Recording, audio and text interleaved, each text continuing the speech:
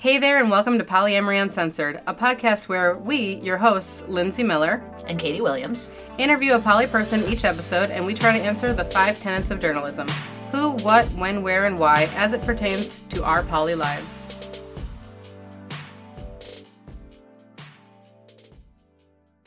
You are listening to episode 19, where we chat with Meng Yao. Stay tuned as we delve into the good, the bad, the ugly, and the just plain complicated truths about our poly lives. All right, so who are you? I'm Meng Yao. I am a cis, mostly hetero guy who identifies somewhere between relationship anarchy and polyamory, depending on which definitions people like to use. Do you want to say a little more about that? I think that's an interesting thing. It's sort of... Yeah, so I tend to like developing meaningful relationships, whether there's a romantic component or not.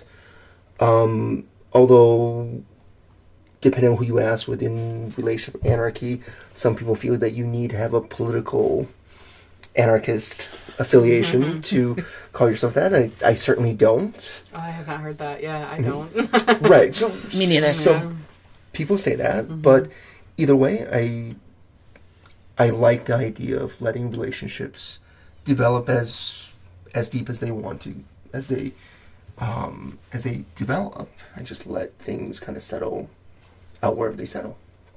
Right, and how is that distinct from polyamory in your thought process? Not all of my relationships are romantic. Some of them are potentially even a little less emotionally connected than necessarily what I would even consider a loving relationship. So I have people that I see that I consider more friends that I care about, but just I'm not necessarily very emotionally invested in them, but that's where our relationship has kind of settled. That makes sense. And it's people I love hanging out with when I see them. I have a great time with them, but we just don't have that depth that I would consider like a loving romantic relationship. But that's where we want to be, and it's fantastic. So yeah. Cool. So, what drew you to polyamory? I think that I've always been more polyamorous. I really like getting to know people, and I like having a depth relationship that's not necessarily acceptable if you're completely monogamous. I went to a public boarding school as part of my high school, for high school, and it just happens that we had a lot of people who were very open with their relationships at that time. So I think I got college a couple of years early, so it was all fairly normalized for me early on. But it wasn't until after I was in kind of graduate school that I went, oh, this is something I may want to pursue. And it wasn't until after I was married that really, at some point in our marriage, we decided we were going to try opening the relationship and try polyamory and then really pursue it. But I think it was always there for a long time.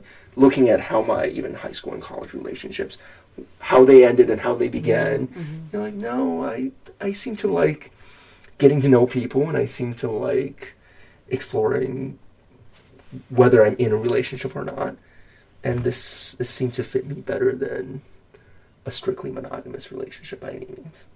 Did you have a name for it back then, or did you just start calling it polyamory recently? Fairly recently, within the last 4 or 5 years, I would say I called it polyamory. I think even in high school there were people who were calling it that, but it wasn't, or at least they certainly called it an open relationship. Some people called it polyamory, but it wasn't part of my vocabulary. One of my partners has a previous relationship who was someone who went to the same public boarding school, and that was definitely the person for whom he first learned the language of polyamory. Wow. It's an interesting place. It certainly sounds that way. Very educational in a whole lot more ways than probably most people outside of the community would think. That's not what I assume when I hear boarding school. I always think like prim and proper, prudish, button up, don't ever talk about your feelings. Too many British sitcoms or Oh, British yeah. movies. That's That's fair. It's probably. British in my mind. Yeah. And That's true. you put a bunch of math and science nerds in one place. That's Yeah. fair. Yeah, there's a lot of. I mean, I like to say the Venn diagram between poly and geeks are like almost a circle. So you get a lot of geeks in one space. You're gonna. Yeah, you're gonna. They're going to have that, experiment. Yeah. In the They're interest gonna of experiment. science. Yep. Do it for science. Yeah. We joked around that the relationship web that existed in that high school, it was definitely a web. So, and I think somebody did try to diagram that out at some point. We always threaten to do that, but we never do. It's too complicated. But fun. It would be really fun. So, what does polyamory mean to you? Polyamory relationship hierarchy, which I think it means the ability to define a relationship however you want to define it, right? And the ability to have multiple loving relationships, or however, whether they're loving or not. For me, the ability to really let two people, without restriction, kind of define their own relationship at any point is the key for me. Do you find anything difficult about polyamory? Why, of course not. Isn't it always great and it's all sunshines and puppies? Right. Daisies shooting Right, out your ass? right. I don't know. That's why we made this podcast. That's all we want to talk about. I mean, I just fairly recently ended a relationship with a partner, and I think as part of that, there seems to be also a little bit more distance between me and a like lower commitment partner. So that's there's plenty of challenges, and then trying to figure out how to like how much the kids know and how to raise kids as within like the poly structure has been interesting. So I think there's plenty of things that's been challenging. When do you think you knew you were polyamorous? At least it's hard to say. It's hard to say exactly when I knew I was polyamorous, because I think I knew on some levels before I got married, but I was married to somebody who was fairly monogamous, and it took a couple of years before we were willing to try anything. But once I kind of took that plunge, there was no going back. So that's been 6 years now, 5-6 years. It's been a couple of years. So knowing versus knowing. Sure. Right. Identifying. Yeah. Yeah, I think we've heard a few stories on the podcast of it really should have been obvious much earlier than it was, but people conscientiously making the decision like, no, wait, this is actually what I'm doing, is often a later development. I was also talking to somebody yesterday, actually, about how easily, I don't know, often people's kind of identities, and whether it be sexual orientation or gender or relationship orientation, if you believe that's a thing, which I do, if we like polyamory versus monogamy, can change over time and sometimes be 100% different. Like, I was attracted to men in my 20s, and then in my 40s, no sexual attraction whatsoever. I'm only attracted to women. Was I lying to myself for 20 years? Like, no, not necessarily. You changed. I absolutely believe that. You know, I don't necessarily think for most people it's going to be that extreme, but I think that people definitely, you know, your circumstances and what is going on in life and all kinds of things impact where you are in a relationship orientation and a sexual orientation, all those variables. Yeah. And no matter whether you're having me take a personality test or a relationship orientation test, I seem to always walk along that border. So I think I see myself kind of tipping one way or another, right? I can see myself doing all of the above potentially. Okay. Which is why it's interesting as things are changing. I'm realigning. I'm trying to figure out where I am as I'm going down that path, and figure out if things change. And because I can see myself potentially doing either or. I can see myself being monogamish. I can see myself being in a very open poly relationships. But where I'm going to end up, who knows? Right, and I think a lot of that does affect, like, what relationships you are in. Yeah. Has an impact on that. Absolutely. You know, you've got to figure out what is important to you, but a lot of us, I think, can envision a range of possible satisfying options. Exactly. And who you encounter and what their range of satisfying possible options also includes. If you only date married folks, you're probably going to assume you're going to be poly with them for a good period of time. Mm-hmm. Yeah, that makes sense. So, at what point did you feel different? If any point. Do you feel different, maybe? Even? Different in what way? We leave it a very open-ending question. Anyone else. You feel different from other people. Yeah, it's an open-ended question intentionally. Some people don't. Well, especially since I'm re-entering the dating pool, I certainly don't think I fit the normative expectations of a monogamous relationship. That's certainly not where I fit in. Mm-hmm. Right. That being said, I think everyone is looking for love and for affection, and I don't think that that's really different than what anyone else is really looking for. So, matter of how we choose to go about it, and I think my path is slightly different than the vast majority of people out there. So, but then there's always been community, right? There's always been people who I think have similar opinions to me, choose to date the same way. I've never felt that I was isolated. Mm-hmm. And I've always felt I had community of some sort. Very cool. That is probably awesome. also like growing up in or going to high school in a community of people that are like-minded. That's gotta help. Like, Right. you know, you probably didn't have the jock clique and the burnout clique, and I don't know. I assume, I have no idea. There was definitely those cliques, but they were Really? much smaller. Oh, okay. That makes sense, The problem is when you put that many people with a specific goal of you're trying to collect students who are math and science focused, right? I have a T-shirt from the high school, an anniversary shirt that says, you know, whatever team name football, right? You know, what is it? What does it say on the back? Still haven't lost a game or something like that. Because we never had a football team. Yeah, right? yeah. So, you know, it's hard to have a jock Right. Yeah. group when you don't have a football team and your tennis players are kind of the stars of the... Yeah, we actually, in my high school, it was so small. Like, my graduating class was 111 people, that it was really interesting seeing the dynamics of what were supposed to be cliques, like what you saw in, like, you know, teen movies. Because our, like, kind of captain of the football team was also the captain of, like, the math club, and was also a super nice, chill guy. And then there was the quarterback was also in theater and was in... like painting like really gorgeous paintings in art class every day. No one fit a stereotype, and I was like, well, yeah, because it's not a fucking movie. This makes sense.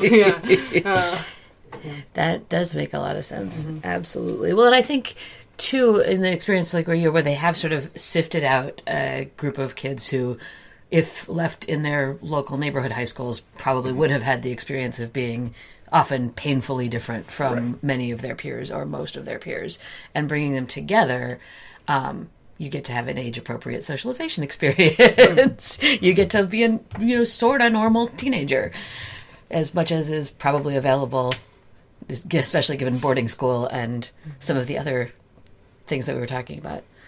I went to a magnet school. It was also a public school, not quite as dramatic of a sifting experience as you had, but I felt really grateful in college when I met people who had the experience of being like that one really weird kid. And like, you know what? I was not, but I was not because there were a whole bunch of us and we got to all hang out together. I was the weird kid because everyone thought I was gay. And then I was like, I'm not even gay. What the fuck? Yeah. I mean, I'm queer as fuck now, but at the time I was like, what? I don't like anyone. Right. All of you suck. Yeah. Yeah. So, where do you feel you are in your poly journey? That's a very good question. And the answer is, I don't know. I'm figuring that out right now. Especially since I just ended a relationship with somebody that was higher commitment. So I'm kind of taking a step back and figuring out what some of my goals are, what I'm looking for, and how I should go about achieving that. So having listened to some of the other podcasts, people come on and talk because they have something they want to say. They have a specific message sometimes that they want to share. I'm like, no, this is just stream of consciousness. This is what I'm thinking about. And I was asked to talk about a topic that is happening in the moment. And so it's on my mind. And that's without any specific outcomes, without a message necessarily to share other than, man, it's poly and things change and it can be a little hard. Yeah. Mm-hmm. Well, I guess that also kind of gets at the where do you hope to go question a little bit. Although I think we'll probably come back a little bit more to that in the specific topic section. We could save it.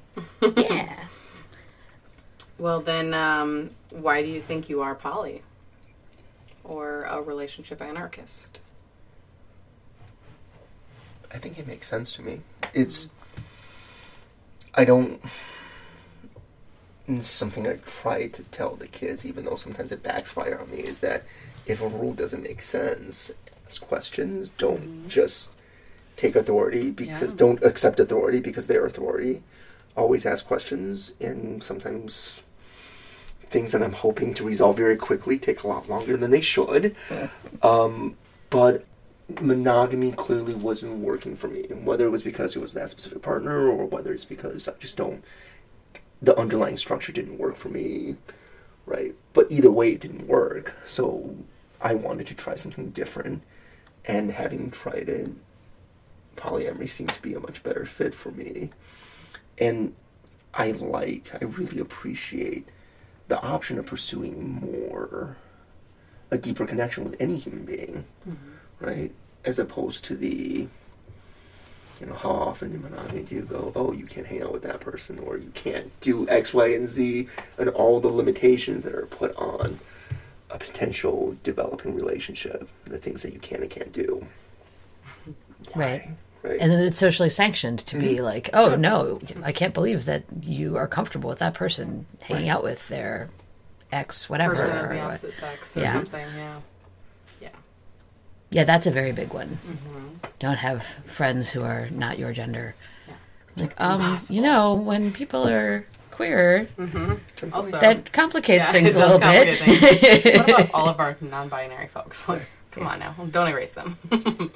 Excellent point. All right. So why did you agree to be interviewed? You can say because I bullied you into it if you want to. One, I was slightly bullied into it, but the reality is this is something that's been on my mind recently. Something that's I've been thinking about for a while now. But with relationship structures changing, it's that much more so on my mind right now, as I'm figuring out whether this is still what I'm looking for and if I want a nesting partner or not.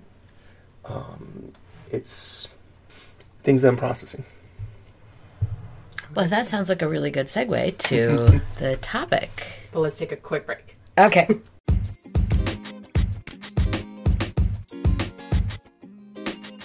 The Toolshed is a mission-driven, education-based sex toy store located in Milwaukee, Wisconsin. More than your typical adult store, the Toolshed provides quality, body-safe products that enhance the sexual lives and relationships of their customers, and they do it all in a comfortable, compassionate, and welcoming atmosphere. Not located near Milwaukee? That's okay. The Toolshed's online shop at www.toolshedtoys.com serves customers all over the world. The Toolshed strives to be the source for accurate, up-to-date information about sexual health and pleasure. Their store is staffed by sexual educators who are invested in providing sex-positive and inclusive support to their customers throughout their lifespan, no matter where they're from. The Toolshed stocks a large selection of products made from body-safe materials. They have sex toys for folks of all genders, orientations, and inclinations, including gear for strap-on play, vibrators to stimulate a variety of body parts, BDSM gear, kink supplies, and much more. The Toolshed is also proud to offer a large inventory of gender expression supplies like binders, soft packers, shaping underwear, and breast forms. Last but not least, the Toolshed stocks lots of great books on topics like ethical non-monogamy, how to negotiate consent, kinky play, sexual pleasure, sexual health, and so much more. They've got over 500 different titles in stock at their Milwaukee location and host a regular monthly book club too. Every day, the Toolshed staff answers questions about products, pleasure, health, and relationships, all without shame or stigma. The Toolshed also offers in-person and online private consultations for people who have in-depth questions about any of those things, as well as other subjects like communication and relationships, establishing healthy boundaries, fertility basics, alternative menstrual products, and other topics folks deal with every day as sexual beings. You can visit the Toolshed in person at 2427 North Murray Avenue in Milwaukee, Wisconsin, or you can check out our online store at www.toolshedtoys.com. From now through the end of 2019, you can use promo code POLY2019, POLY 2019, at checkout for 10% off your next purchase. Thanks. All right, and we're back. So what is the topic that you would like to discuss today? Nesting partners. And I think for me at least, that also, especially since I'm a poly parent, I think that also then talking about kind of child raising, and it kind of works into that for me. And what is a nesting partner? Oh, right, just in case there are people who... Yeah. Yeah, because it's kind of an in poly community known word, Absolutely. but Right. for anyone who's new to poly or not poly at all, might not have heard that term before. For me, it's a partner that I am actively sharing a space with, that I'm living with. And there, at least for me, there's an implication there's a higher commitment. It's a higher commitment partner for that reason. I kind of hear nesting partner as a way to maybe be a little more inclusive. Not everybody wants to participate in marriage for a long time. Mm-hmm. There were classifications of people who could not participate in legal marriage. So nesting partner, it's sort of a cozy way, I think, of saying the person that you live with. Yeah, that you actively share a space with, right? Yeah. And that I do hear it a lot more in the relationship anarchy communities, especially for people that don't like the assumed privilege that comes with labels like husband and wife, or assumed privilege, the actual privileges that come with it. And it's a nice way to be like, yes, this person is a little bit maybe a higher priority because we say share a mortgage, or we both pay rent to the same space, and that's a responsibility we both have, but they are not necessarily a primary, or they're not necessarily on a hierarchy scale or something like that. Yeah, That makes sense. All right, so now that we've figured out what we mean by nesting partner, I think we had talked a little bit about wanting to talk about, so in our community, there's a lot of discussion about being solo poly and living independently and wanting to have multiple relationships. There's been some discussion about when you are married, opening up that relationship, but there's really at least another category of people who might be more traditionally defined as single and looking for that kind of nesting partner relationship, but are part of the poly community, and that's a little bit different looking than a sort of average monogamous single person. Yeah. So what is, I guess, also the advantage of looking for a nesting partner versus any other style or kind of partner? So speaking for myself, over the years I've realized that I do like having a little more time commitment, a little more focus on me from a partner. For me to feel that it's not successful, but for me to get the things that I want out of at least some of my relationships. So knowing that I would actually prefer to see a partner more often than not, and there's the benefits of potentially sharing resources, of sharing a mortgage, of sharing transportation, etc. There's just some practical benefits of living and sharing the space together that I like. And seeing a person more often than not is somehow still appealing to me. It does make sense, especially if you're in a relationship with someone where you're like, why are, seeing someone long term or whatever, why are we paying two different rents or whatever if we are basically with each other every other night or something? Yeah. Exactly. Makes sense. And having kids, talking about, like, what we were talking about earlier, that I take my kids to one extracurricular activity that I've set aside one day a week for. And it's hard to do anything else but having more adults around, right? Mm-hmm. I'm a firm believer in the idea that it takes a village to raise any kid. Mm-hmm. So I like having additional adults. I like having the attention that they can give to the kids, but also just the time that they can offer, and then sharing some of that responsibility too. Mm-hmm. And that's appealing. I guess at what level of commitment, or maybe, I don't know that there's usually a timeline for this kind of thing, but when do you decide someone is at the level of being a nesting partner instead of just someone you're dating or someone you're committed to, but I wouldn't ask. Or how does that process work, maybe? Yeah. I think I'm still figuring that out. Yeah. Because I think for my when I started polyamory, I was married, so I had a nesting partner. Mm-hmm. And then as my marriage was coming to end, I had kind of a nesting partner that I was staying with for almost a year, for a fairly long time. And it's only in the last 2-3 years that I realized it was more potentially single poly and then looking for a nesting partner, which is an entirely different experience and different feel. But for most of that time, I had a partner that was a fairly high commitment, who had kids, where we seemed to line up in certain ways. And now that that's ended, this is kind of a new experience for me, because I don't think I know exactly when will be a good fit. In my mind, it's a process that should take potentially up years. Right. It's I need to make sure we have a relationship that's functional first, that then can potentially support it becoming a nesting relationship, and how that person integrates into a family. And whether they also may have kids, or how that all integrates. In some ways, I have a nesting, not partner, but I have a roommate. Roommates? Yeah. Children? Or do you mean a real roommate? He means a real roommate. I have a real roommate. Oh, okay. So I sometimes call my child my roommate. I'm roommates with one of my high school roommates right now. So we're both, cis hetero males. We both got divorced at about the same time, and we said, we should. Right. We know we get along. Yeah, we get along, and we lived together before. We lived together in high school and college. Save the money. It's nice. Yeah. Yeah. Mm-hmm. So, and then he's been doing some of the co-parenting, and so again, this is a purely platonic relationship, but we're sharing resources to live together, and we're sharing some of the co-parenting responsibilities, right? And this is part of the reason why I think I kind of once in a while think of myself as a relationship anarchist, because this doesn't necessarily fall squarely in any other definition for me. Right. It's not a sort of typical relationship with a friend, but it's also clearly not a romantic partner relationship.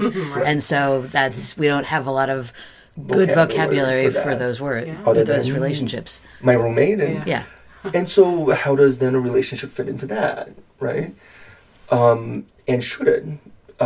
For a while there, I had another friend who was living in Chicago who we were actively talking about having him and his wife move up to Wisconsin.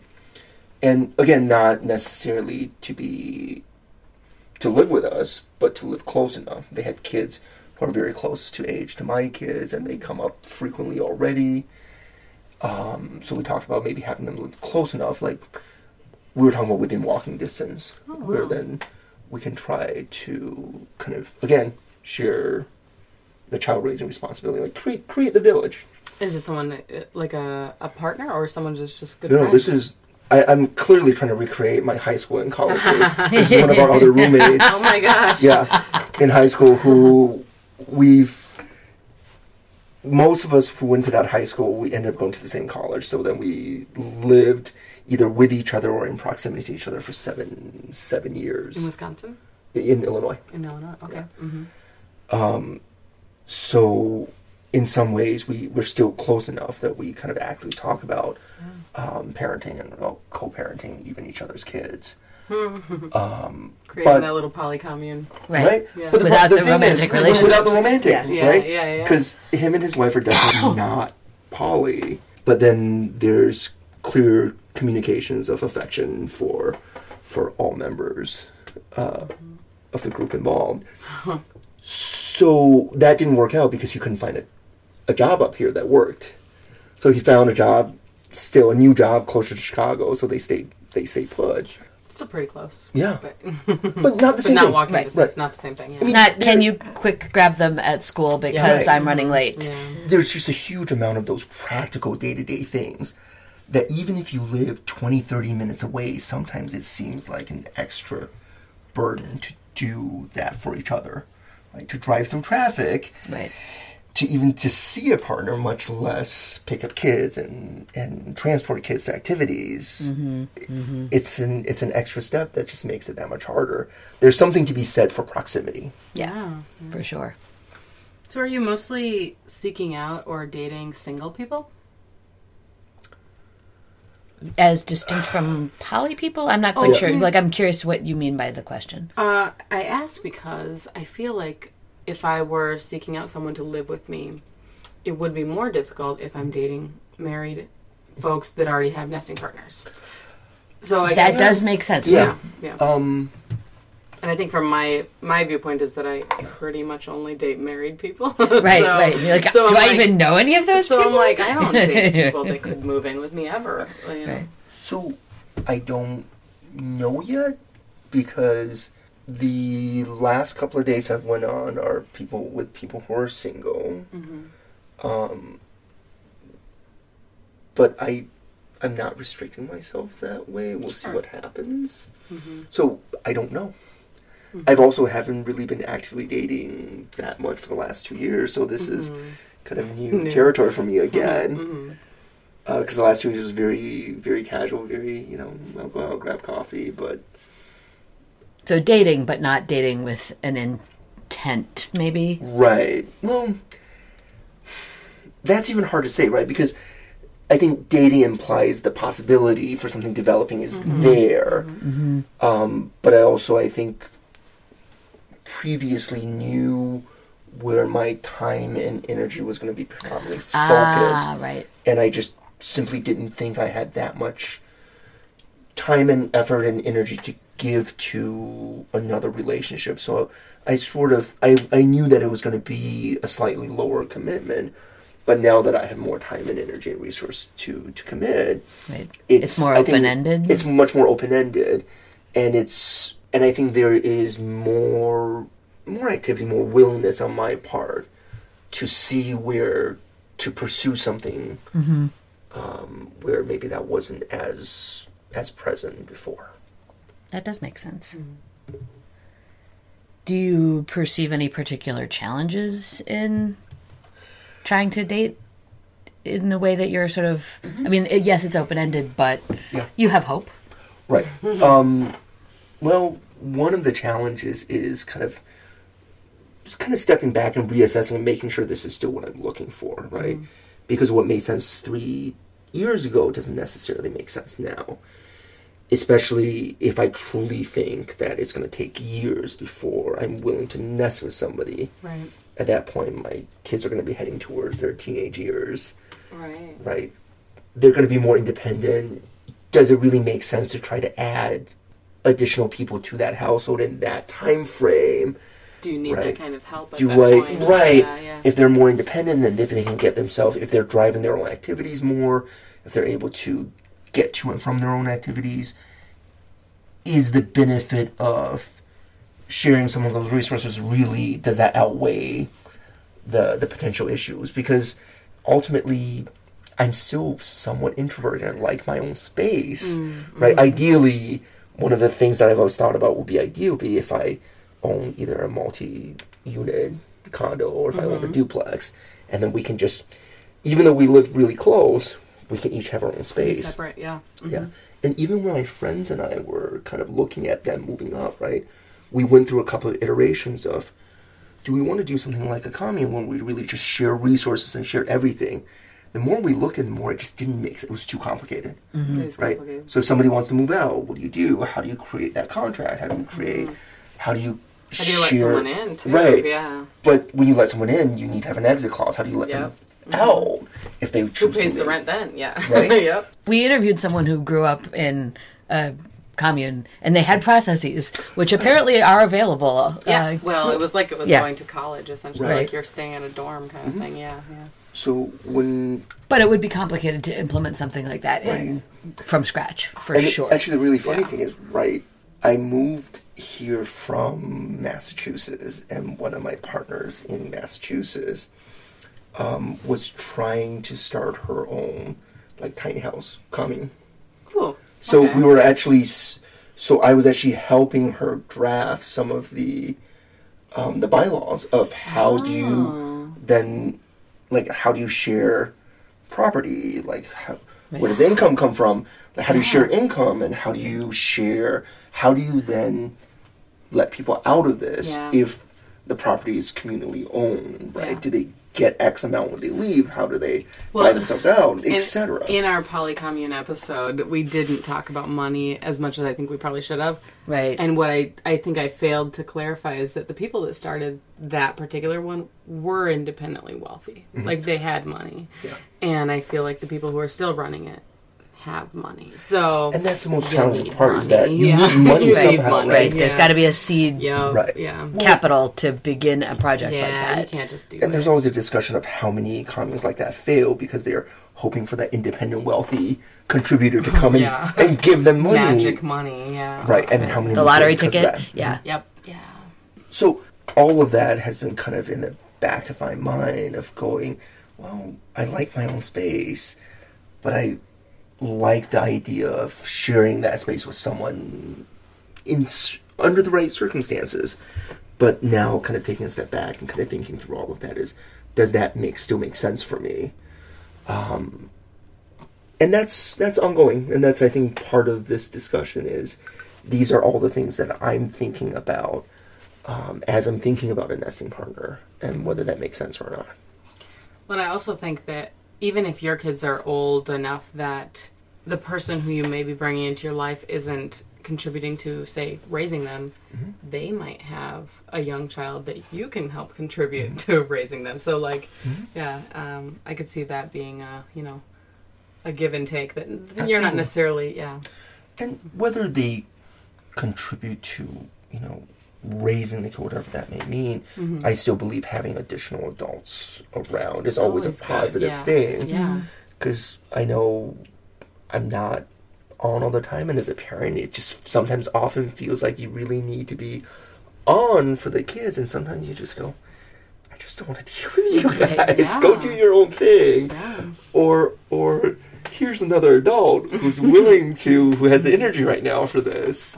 There have been so many times in which, and I feel like my husband and I do kind of, one will have an off day, and so the other one's like, all right, well, I'm going to be the parent today, and then the other will have an off day, and it's like, all right, I'm stepping up. We're going to be the parent today. And when those things happen, and I kind of realize they're happening at the time, I just think single parenthood is terrifying because you just have to be on. You have to be the parent all the time. You don't get a break. And I grew Well, up you with a single sometimes parent. get a break if you're in a divorce situation, That's but true, you don't get to yes. predict the timing of it. It doesn't No. come as needed at all. No. Yeah, and some people are single parents and there's Yeah, nothing no out breaks there, ever. no breaks, and you don't get that. And and I grew up with a single parent, and I really do. I'm like, whoa, yeah, this makes a lot of sense that my mom was crazy because we drove her crazy. 4, 5 girls technically, because my niece then became like a younger sister, and just I bet we kind of killed her from the inside out because she always that had would to be on. very Yeah. very challenging situation as a parent. It's hard to imagine what that would take. Yeah, I haven't. just have It's hard one. enough with 2. I have like a half a kid because she's only 2. You know. Yeah, a no, she's toddler, at the moving around, Yeah, doesn't no, sit still you- where you left her stage. That's full blown. Yep, that's true. Yeah. Is there anything else that you want to talk about looking for nesting partners, the way nesting partnerships might be perceived or not nesting, differently from Or, like, other kinds of challenges relationships? or- I think the perception is that if you have a nesting partner, that there is, if not at least a descriptive hierarchy, right? That because you share a space, right, that there is some difference, whether it's true or not, right? But there's certainly a perception of there being hierarchy, and it's interesting that when I first started dating when I was married, that didn't seem to be, at least I certainly didn't notice that being as much of a problem.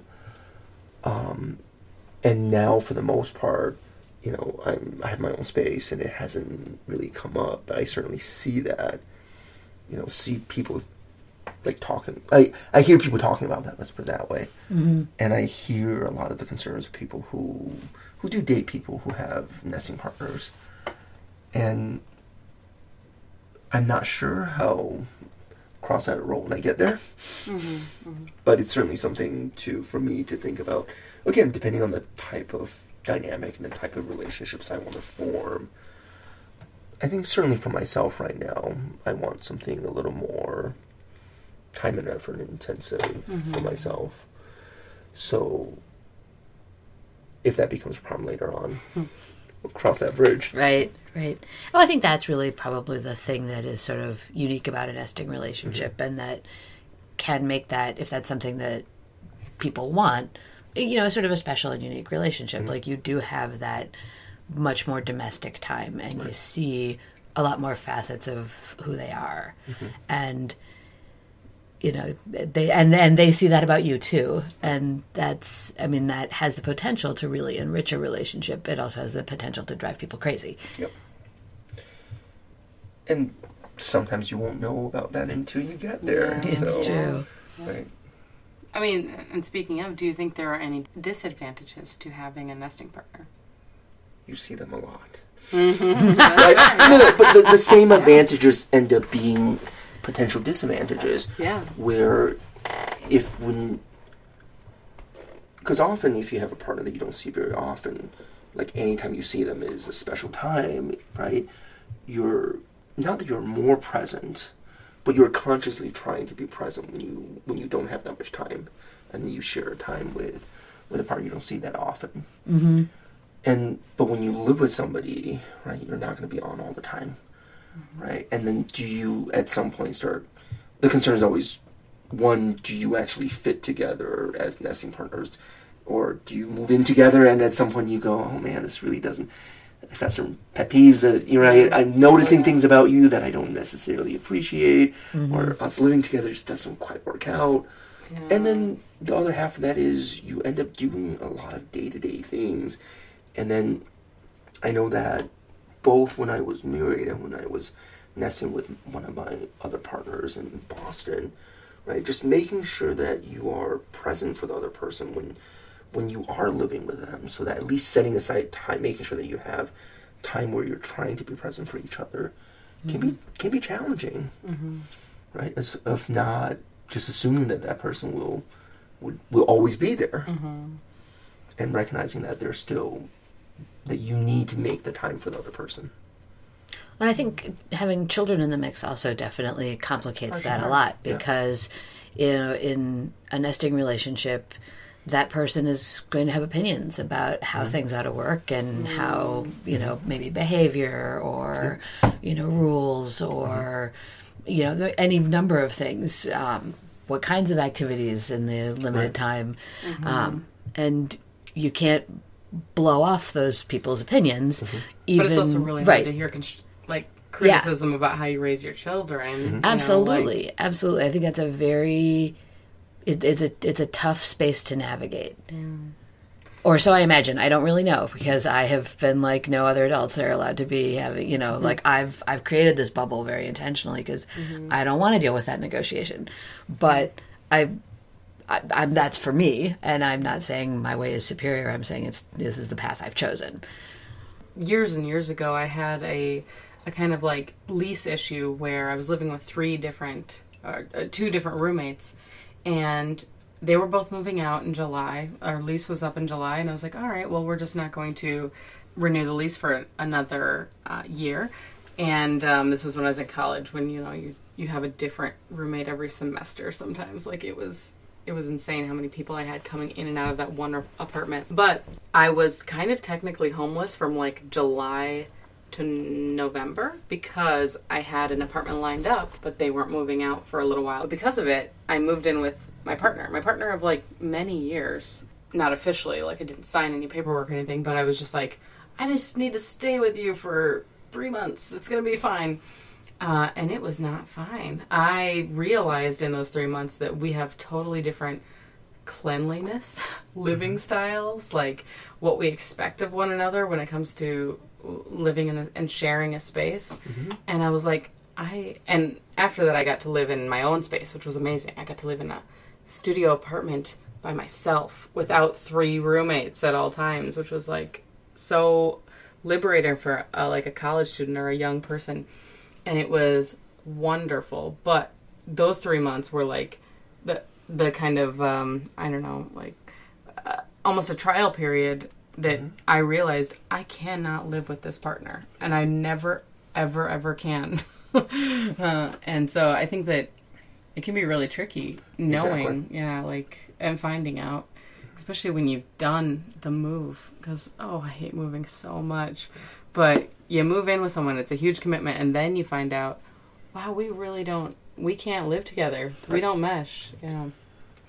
I think, how do you know, right? Hopefully your partner's over enough that you kind of pick up on their cleanness, on kind of expectations for how you share space. But sometimes if they're not with you most of the time, there's no way of knowing. Yeah.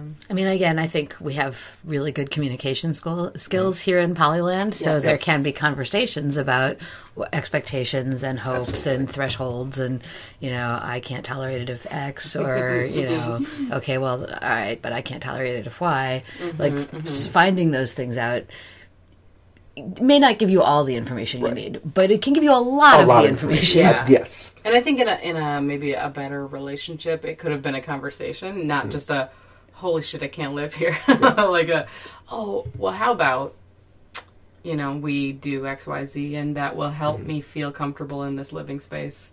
Yeah. I think. Well, you were probably pretty young, too. I was very young, and I also knew it was temporary. So I'm like, well, I'm not going to change him. I'm not going to make him buy a vacuum, though he should have. Oh, Jesus Christ. But, oh, my goodness. But I'm like, I don't need to fix this situation right now. It's only for 3 months, but it was a rough time. But it sounds like you also learned an enormous amount about your own needs and preferences, and like those are things that without having had that experience, you might not have figured out until some other potentially more complicated point in your life where the lessons might have been even harder. Right.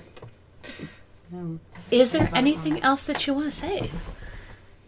Anything we've left out or forgotten to ask? We covered quite a bit in a short amount of time. I think that's true. Yeah. Oh, good. That's a solid. Yeah. All right. Well, thank you so much for agreeing to be interviewed. Thank you. Quite welcome. All right, so that is it from us at Polyamory Uncensored.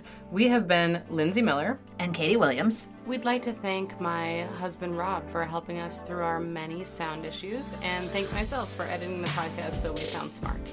You can follow us on Facebook at Polyamory Uncensored, contact us at polyamoryuncensored@gmail.com, and if you'd like to support us at all, you can send us a monthly contribution at anchor.fm/polyamoryuncensored and simply click on the Support This Podcast button. We will forever be grateful for any contribution you can manage to making this podcast better and more efficient. We hope you have enjoyed this episode, and remember, We love you. Bye.